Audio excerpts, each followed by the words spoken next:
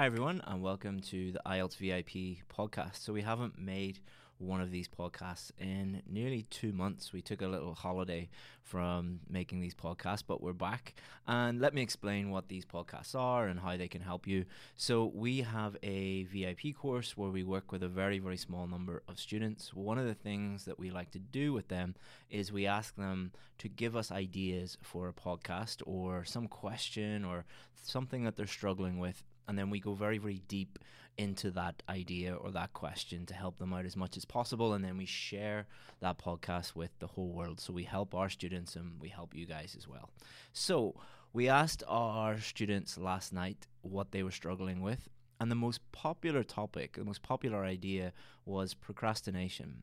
So it doesn't matter how good your teacher is or how good the materials are or how good your school is. Basically, if you don't do the work, you won't see any improvement.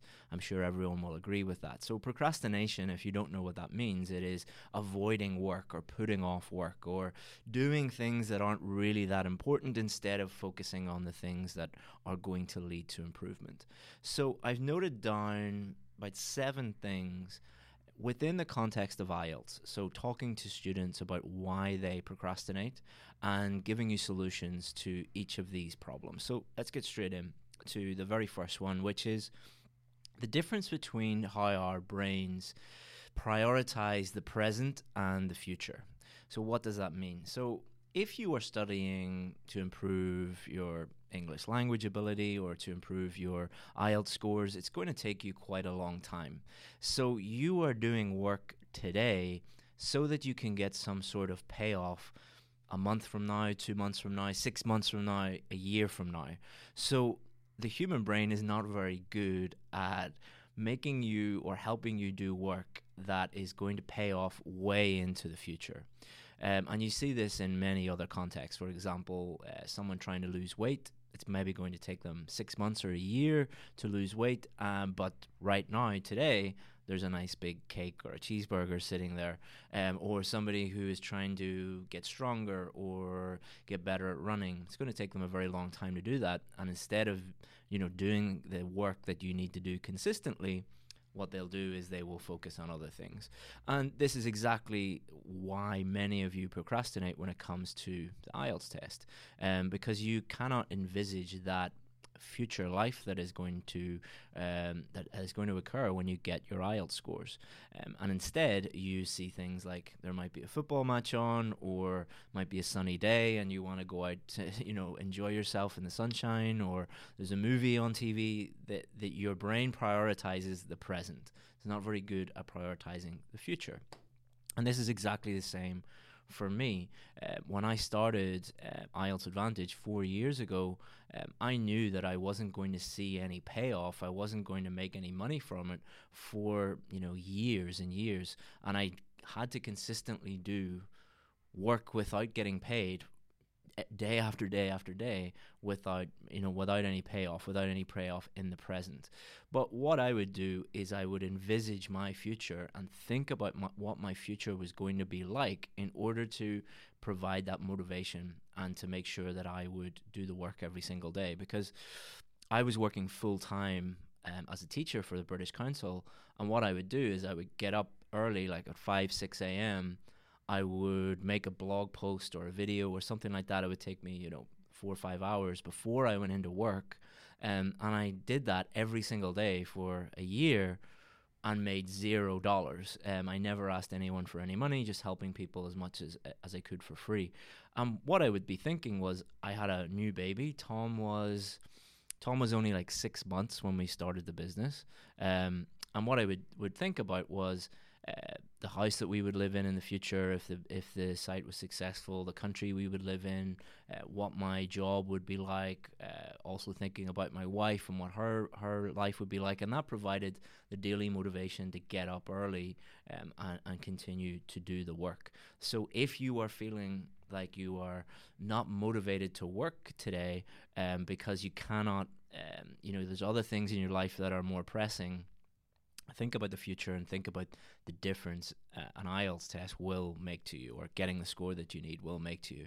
So the people that we work with, they might be earning, $500 or $1,000 a month, But if they get that score and they move to the country of their dreams, they might be on $10,000-$20,000 a month, or even that's an extreme, but definitely you're going to be earning a lot more.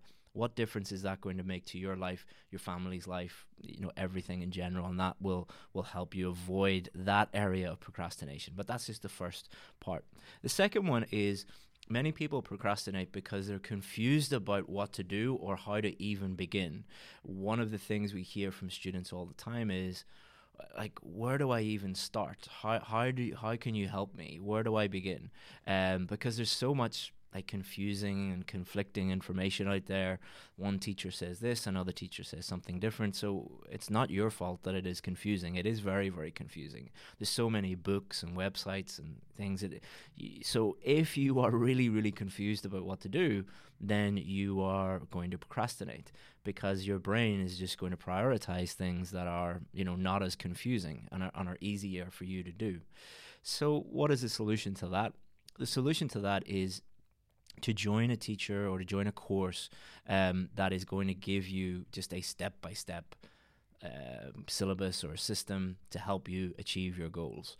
So one of the things that we do with our students is we look at their performance, whether it's in writing or speaking or reading or listening, and we say, listen, just do A, B, C, and D, and you will see improvement. And then they're able to take that action. Instead, if you try and do everything by yourself, you might be thinking that you're saving money or saving time, but you're going to procrastinate and you're not going to do it over the long term.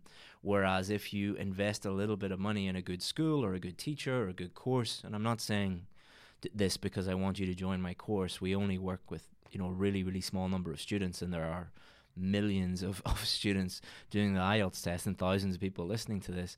But it is a really worthwhile investment, because you are going to have some sort of structure to go on and be able to avoid procrastination. If you can't afford that and you want to do it for free, you have to get really, really organized. And one of the things you can do is a really basic thing, which is get a calendar, sit down and figure out what you need to do and put those tasks in each day of the calendar, and then tick them off. And then you have no excuses. You can't say, I don't know where to start, I don't know where to begin. Investing that time to figure that out yourself will mean that you avoid procrastination. The third reason, and this is not so much an obvious reason, and many people won't admit this, but it's something that we see every single day. And many, many students tell us, I really want these scores. It's going to make a huge difference to my life. And then they do nothing. They don't do any work. And this boils down to, for many people, a fear of failure. They're afraid of what other people will say if they try and fail. And this could also be because your parents are putting too much pressure on you. Maybe you've got really successful siblings, like your brother works for Google or something like that, and you are just struggling to get the IELTS score you need. I was actually speaking to someone who 3 of their brothers worked for Google, and they were feeling a lot of pressure from their parents and from their brothers and sisters. But yeah, that fear of failure means that what your brain is going to do is even subconsciously say, instead of working on this and setting yourself up for failure, let's just do something like, look at Facebook, Instagram, watch a football match, go out, have a walk. These things are not going to lead to failure. They are going to be pleasurable, and, everything associated with them will be positive. So let's do that instead of working on something that could lead to failure. Now, that's something that many of you will actually say, no, that doesn't apply to me, because many people are in denial about that. And if you sit down and really think about that, the number one reason why a lot of people do not try new things is because of a fear of failure. What's the solution to that? Well, if you don't do the work or you don't do anything, you are 100% guaranteed to fail. You are 100% going to fail. The only way that you can have a chance of success is by working hard and doing the work. A lot of you don't want to hear that, but it is absolutely true. The other thing that's very, very useful is don't link one thing to your self-worth. So, for example, many many business owners, myself included, link how successful their business is to their self-worth. So if their business is not very successful, they feel really, really, really bad. And many students feel like this. They link their self-worth to their results, their academic results, the results in university, or their IELTS score. You are not your IELTS score. If you get a low IELTS score, it means you've got a low IELTS score. You're not a bad person. It's not something to feel bad about. So one thing is to realize that, but also realize that there are many, many other things in your life that are linked to your self-worth. So for me, if I'm a good father, that makes me feel good. If I'm a good father, that makes me feel good. If I'm a good leader of my company, that makes me feel good. So even if there are a few months where the business isn't as successful as it could be, I'm not going to jump off a building or procrastinate or anything like that. I'll just keep going and keep doing the work. So the fourth one is, many of you see the timeline as months and years. Like, I will get the score I need eventually in the future sometime, whether that'll be months or years. If you're thinking that way, then you'll never really get going. There will be no immediacy. There'll be no immediate motivation or urgency to get things done. So instead of thinking in, like, I'll get the score that I need at the end of this year, or I'll get the score that I need in a few months, or like really vague language like that doesn't set hard deadlines.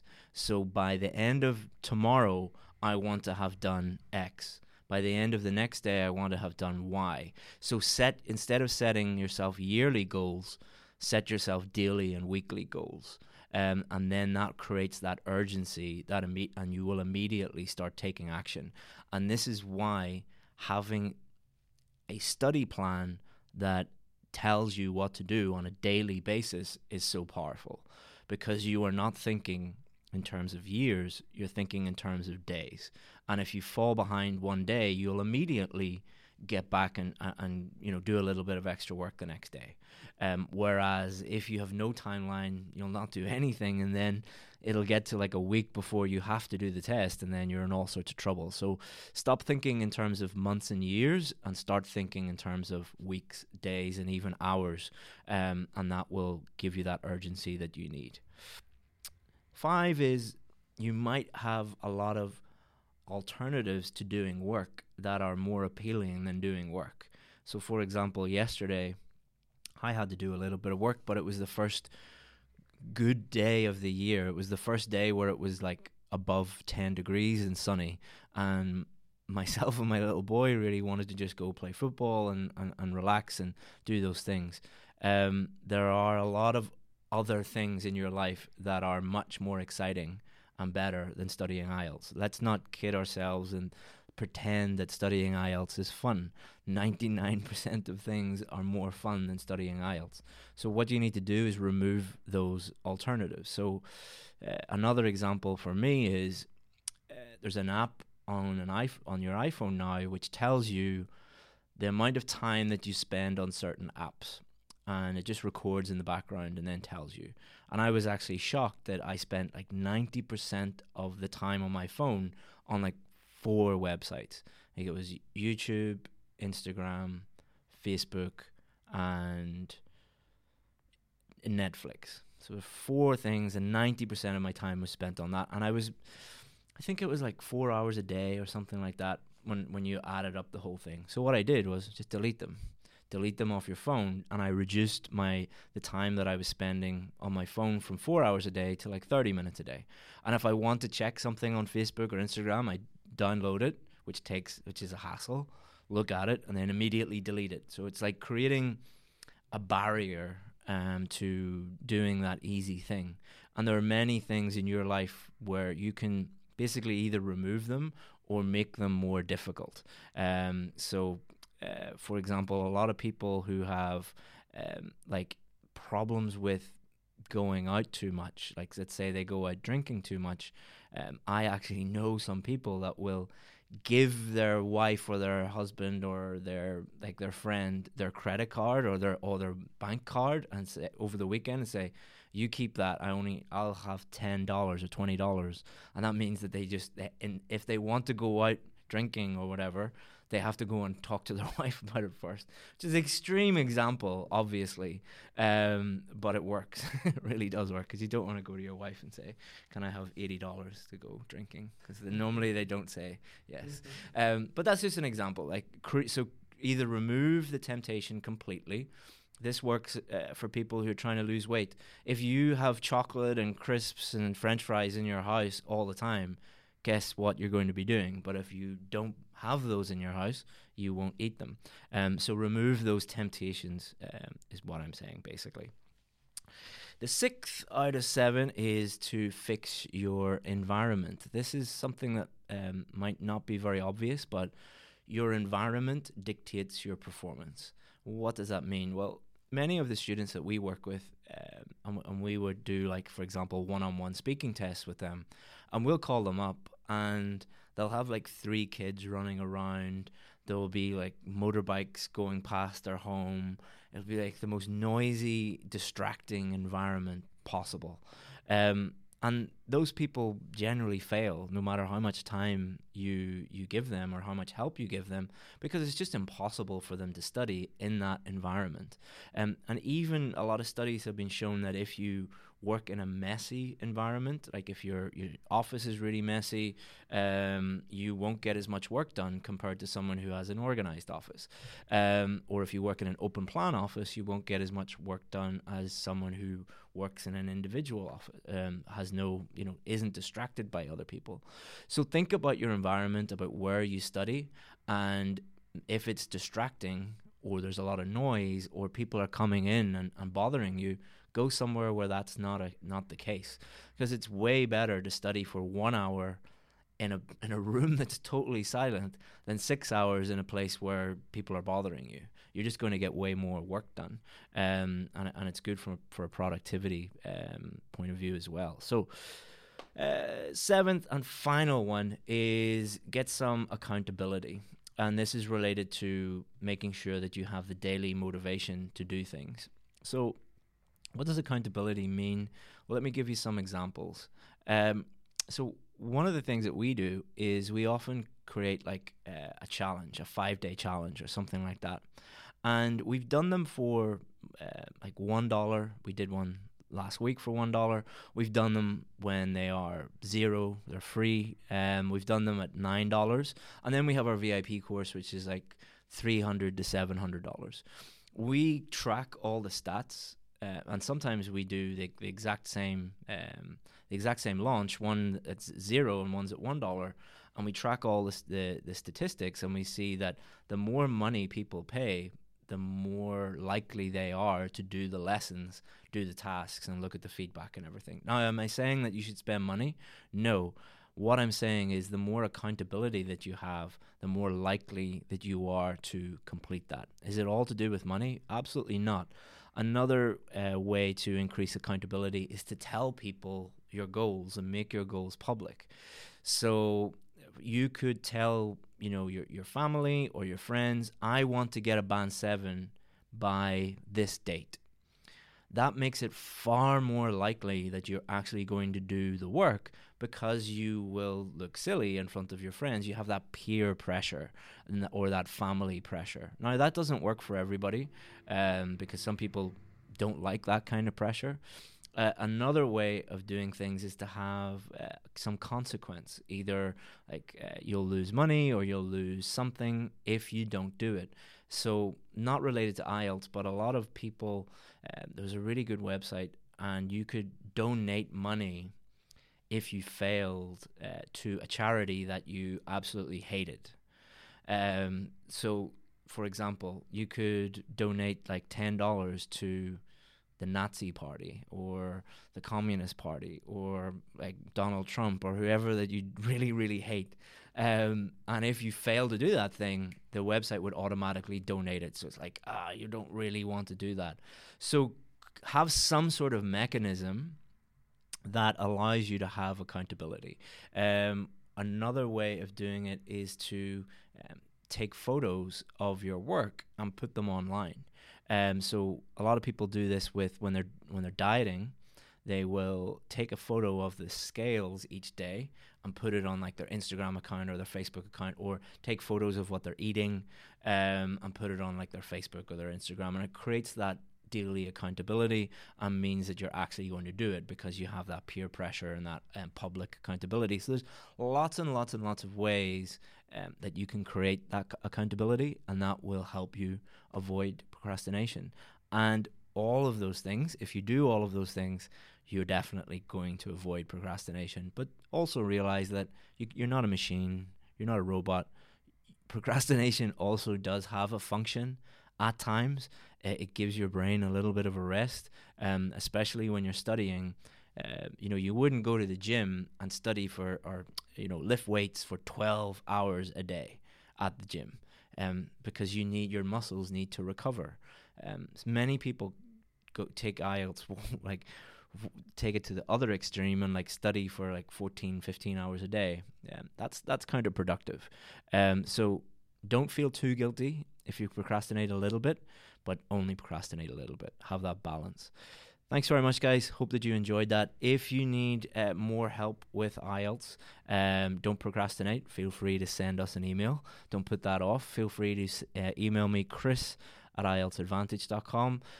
Email me and tell me what you're struggling with. Tell me what you find difficult, because there's often an easy solution to those problems, and either myself or one of my team will help you out as much as we can. Or if you're interested in working with us, feel free to send me an email as well, chris@ieltsadvantage.com. If you're watching this the day that it's made, which is April 1st, 2019, on April 3rd, this Wednesday, we are creating quite a special experimental lesson on IELTS Writing Task 2. Instead of creating little short free lessons, we're going to create quite a long lesson, and we're going to be giving feedback to the people who complete the task. Not every single person, because we've over 1 million people who follow us, but we're going to pick people randomly and give them feedback, and the lesson is going to show you exactly what to do to improve your IELTS Writing Task 2. So check that out. If you're watching this after that, go and check out the recording of that on our YouTube channel, IELTS Advantage, or our Facebook page, IELTS Advantage. Thank you very much, guys. Hope that you enjoyed that podcast, and see you again soon. Bye-bye.